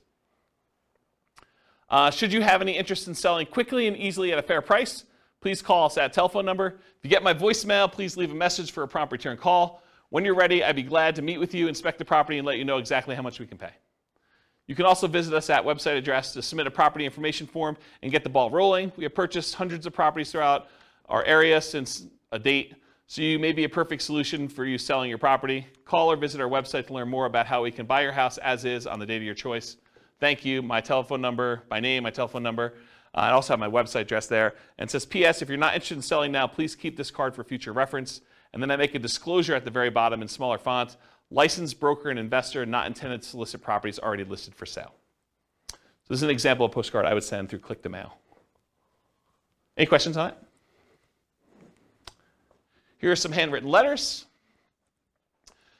Dear so-and-so, I'm currently looking to purchase a property in the blank county area. I've looked at several properties in the area, and I'm seriously interested in purchasing your house at blank. Do you really think they looked at properties in the area and that they picked mine out? Yeah, this is the challenge, right? Like, I think you lose credibility with this. A few good things to make an easier sale are, 1, the condition of the property is not important. 2, no realtor commissions. Why pay a commission if you don't have to? 3, I will pay cash and purchase in as-is condition with no bank inspections for termites, roof, electrical mold, etc. Is it really the bank doing that? Not really, but I'm being critical. I should be less critical. 4, our closing time is fast and flexible. You will not need to do any fix-up work if you are interested in selling. Please feel free to call me on my private toll-free number, which is this telephone number, and sincerely their name. What's that? It feels like an old letter. Do we say toll-free anymore? Yeah, probably not. Probably not, right? I think I do say area. Yeah. Here's another one. This one's not handwritten.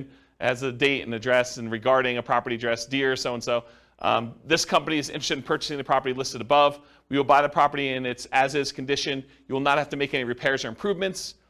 We will make a cash offer to ensure there will be no problems with financing. You will not have to pay a real estate commission, and we will close around your schedule. Thank you for your consideration. If you're interested in selling the property referenced above, you can contact me directly at a local telephone number.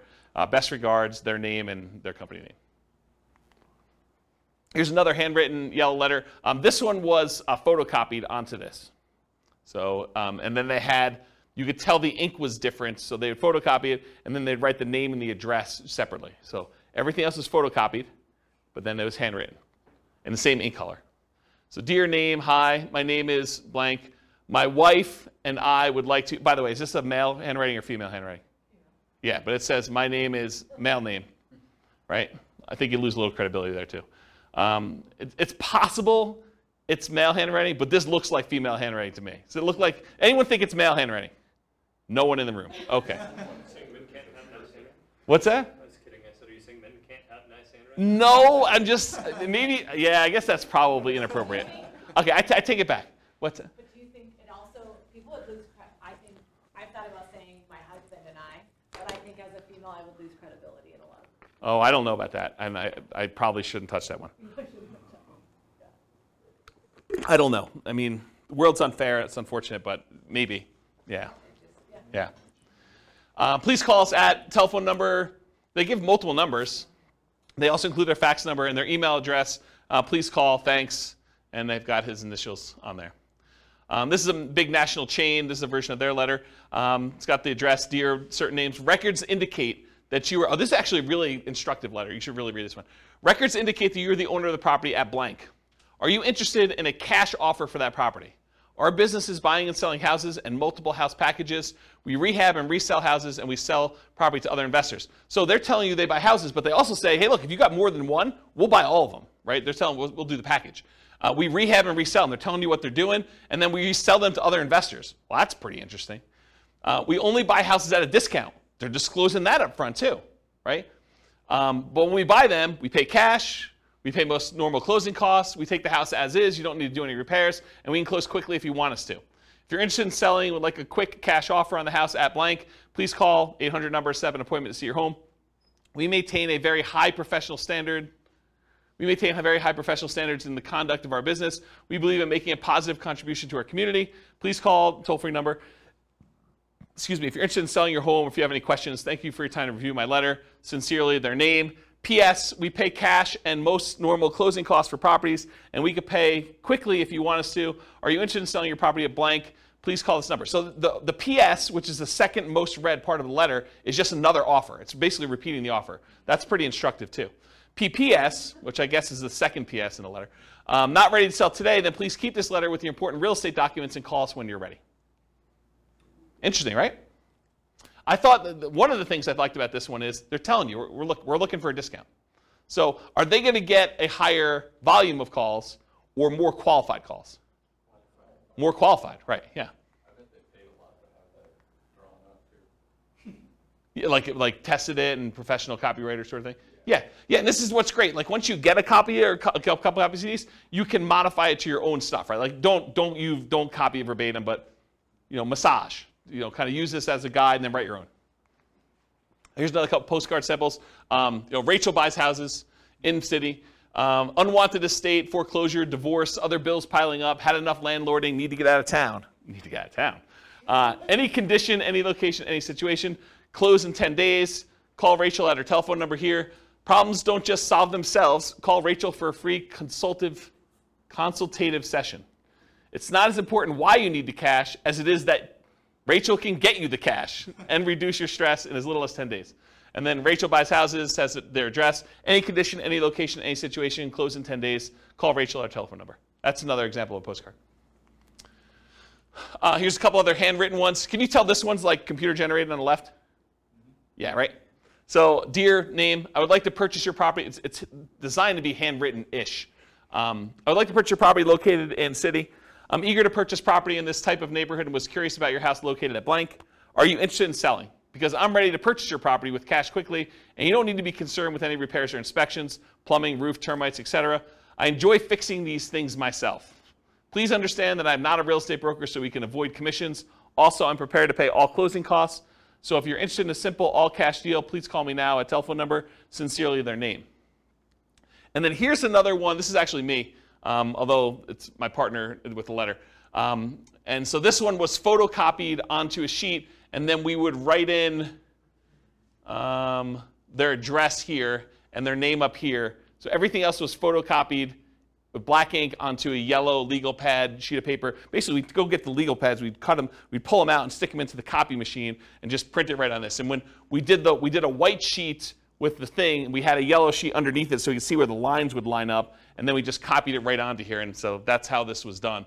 And if you turn this over once it's actually done, you could see where it's real ink versus where it was copied, so you could see that the name and the address was kind of put in there. But everything else was standardized. So it says, dear, whatever her name is, my name is blank, and I'm a real estate investor. I'm currently looking to purchase a property in blank county. I've looked at several homes in the area, and I'm interested in purchasing your property at blank.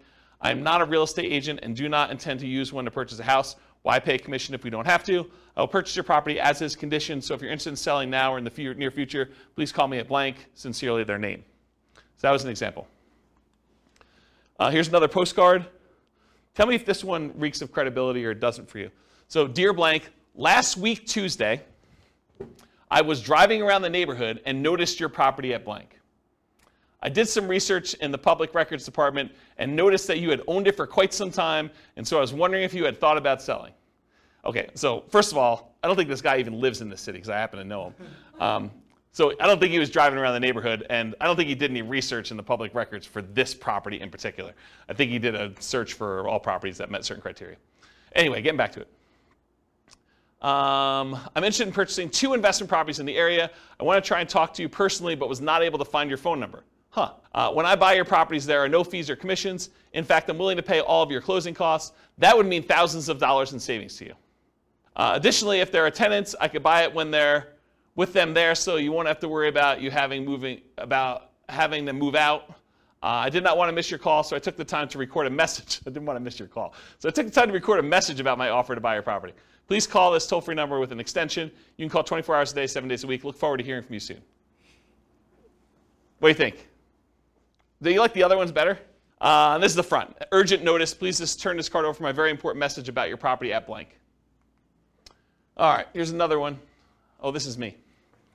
Let's see if I can critique myself. All right, my company's interested in buying your property at blank in city. As a professional house buyer, I look to buy several houses each month, especially in this area, and since we use a long-term approach, we can usually offer you top dollar and close whenever you want.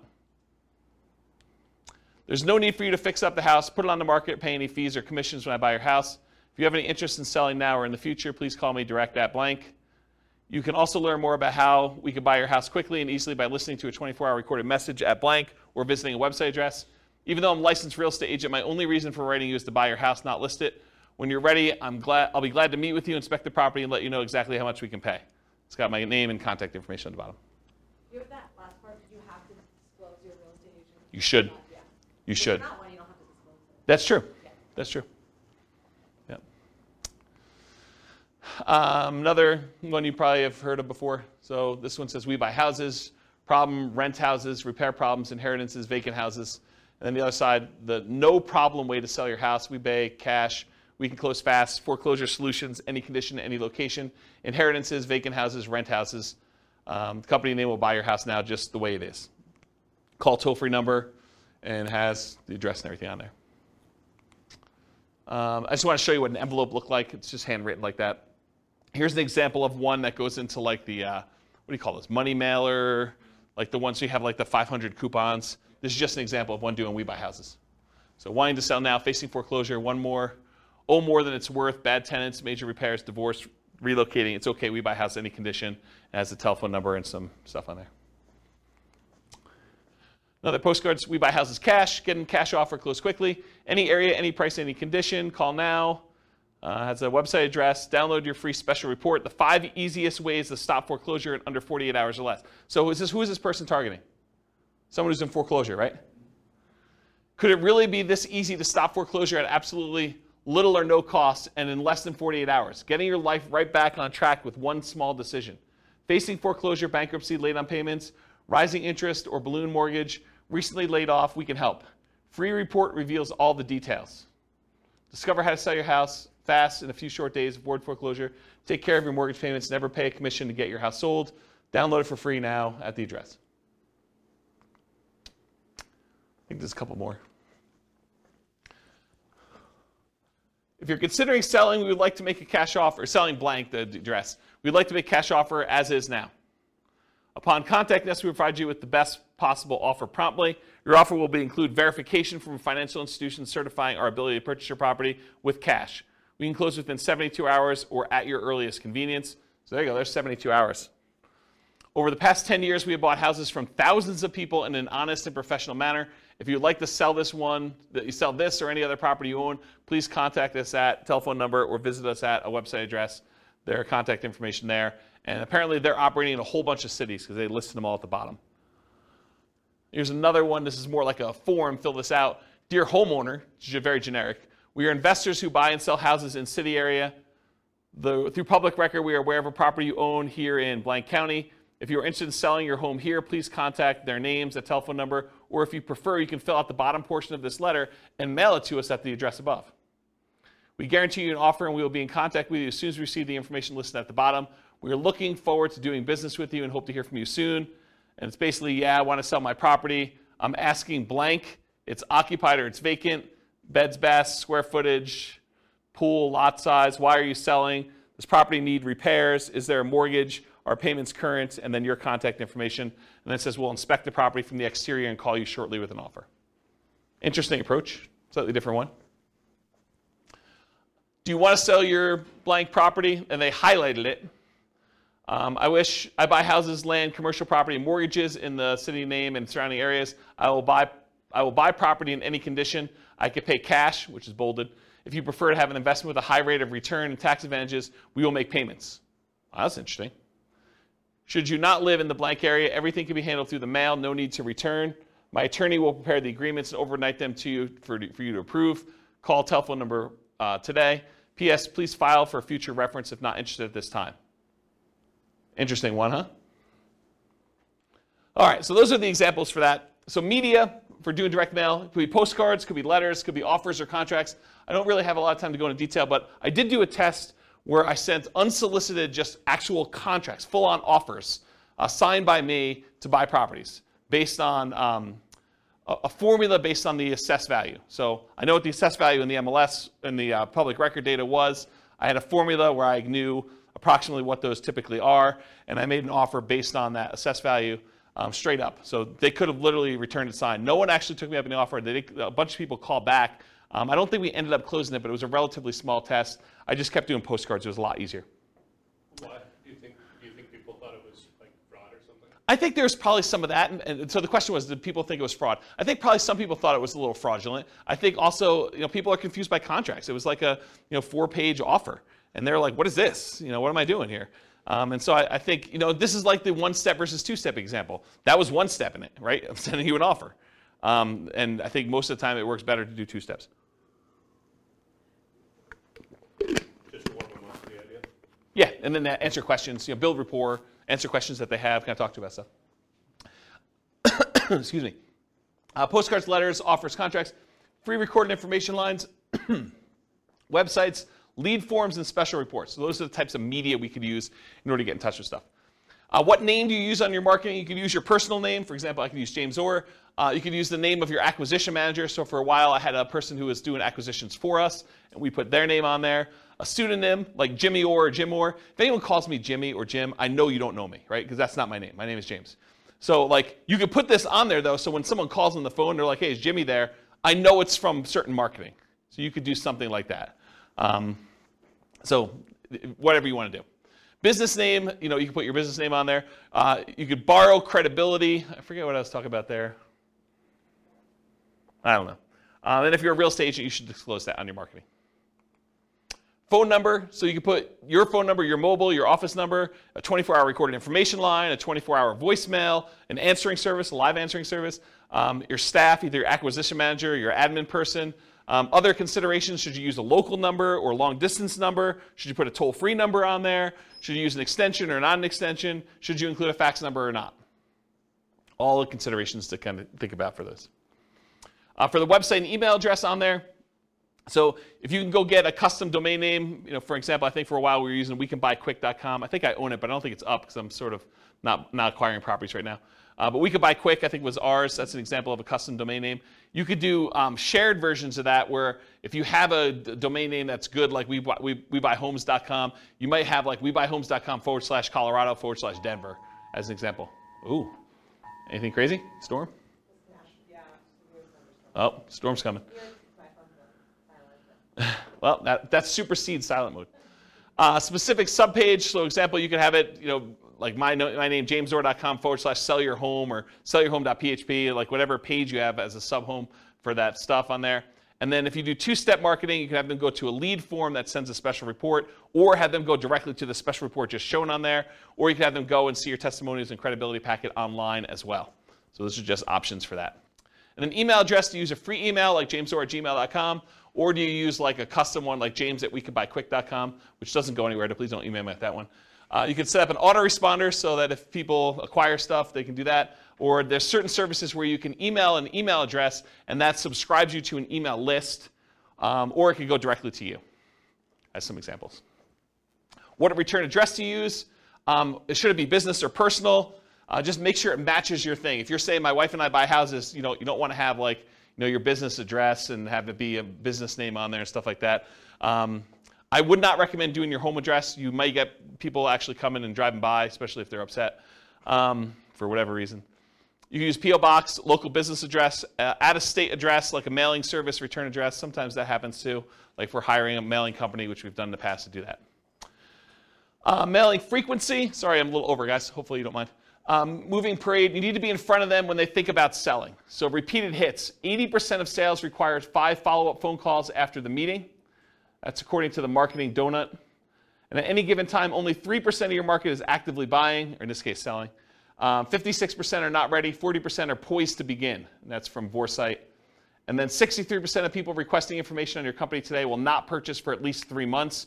And 20% will take more than 12 months to buy, and that's from Marketing Donut as well. So you got to keep in front of people over time, and only a small percentage of people are like ready to go right now. If you email them or email them again 3 months later, you have another percentage of people that are kind of doing that. And then certain ones will take a little bit of time to actually make a decision, so those come back around. You build this up over time, and you have a much better, more stable lead flow after a while. Then mailing services, you could use local print and mailing houses, or the U.S. Postal Service has a company that they do for doing direct mail services called click2mail.com. It's click, the number 2, and then mail.com for doing that. That's it. Any questions? Was that helpful? Was that like good overview of how to market, find off-market deals? A lot of detail? Good stuff for you? Any questions? If you guys want to, are you going to do stuff? Like, what do you need help with? What questions you got? None? Overwhelmed? It's only kind of related, but so when you're talking like to the MLS or different things, is there a way, you talked about different things to look for if you're looking for a certain number of bedrooms, that's obvious, but is there a way to search for like unfinished basement? I feel like I never see that. In the MLS you can, but not in assessor data. Well, I wonder if assessor data has that field. We're getting so much better at that. I bet you there is some fields for that. Okay. But you'd have to look it up. You'd have to go pull down the data, because a lot of times these have like 155 fields, right? Like there's first name, last name, property address, mailing address, city, state, zip code, square footage, assessed value. Like they have a whole bunch of fields for all that stuff, and one of them may be that. And it probably depends on your local MLS for those that are listening to the recording. But I have not looked for that one. Yeah, I know it's in the MLS, so I don't know if it's in public record data or not. Yeah, I'd have to look at that. The public record has a bunch of data points, though. They have a whole bunch. Yeah, you're looking for like opportunities to do like fix up a basement or something. Yeah, I think that's. Yeah, like we were talking last week, I'd asked you, I think, about, I forget which one it was, nomading, fix and flip to nomad, yeah. Or whatever. We were just talking about ways to buy houses where we use the conventional financing because it's totally run down. We probably can't, but if it's a house that has no finished basement, you can get good financing and then potentially add beds and baths. Yeah. Some value. Yeah, that's a good way to do it. Yeah. Yeah, that's a good idea. That's probably a good strategy to do for like that fixer-upper nomad version. Yeah. Cool. Any other questions? Sorry for going late. Appreciate you guys coming. Thank you all. I will see you all next week. Bye-bye for now. With home prices up, mortgage interest rates up, and rents up but not quite enough to counteract the higher prices and interest rates, cash flow on rental properties in Santa Clarita is harder than ever. Book a call with the Real Estate Financial Planner to apply our proprietary 88 strategies to improve cash flow on your rentals. See the show notes for a link to schedule your call and improve your cash flow today. If you're a real estate agent, lender, or professional in Santa Clarita that wants to help our real estate investor listeners, consider reaching out to learn about collaboration opportunities with this podcast. We'd love to add more value to our listeners by having you assist our investors buy, sell, and finance their real estate investments. See the show notes to schedule a call to discuss collaboration opportunities.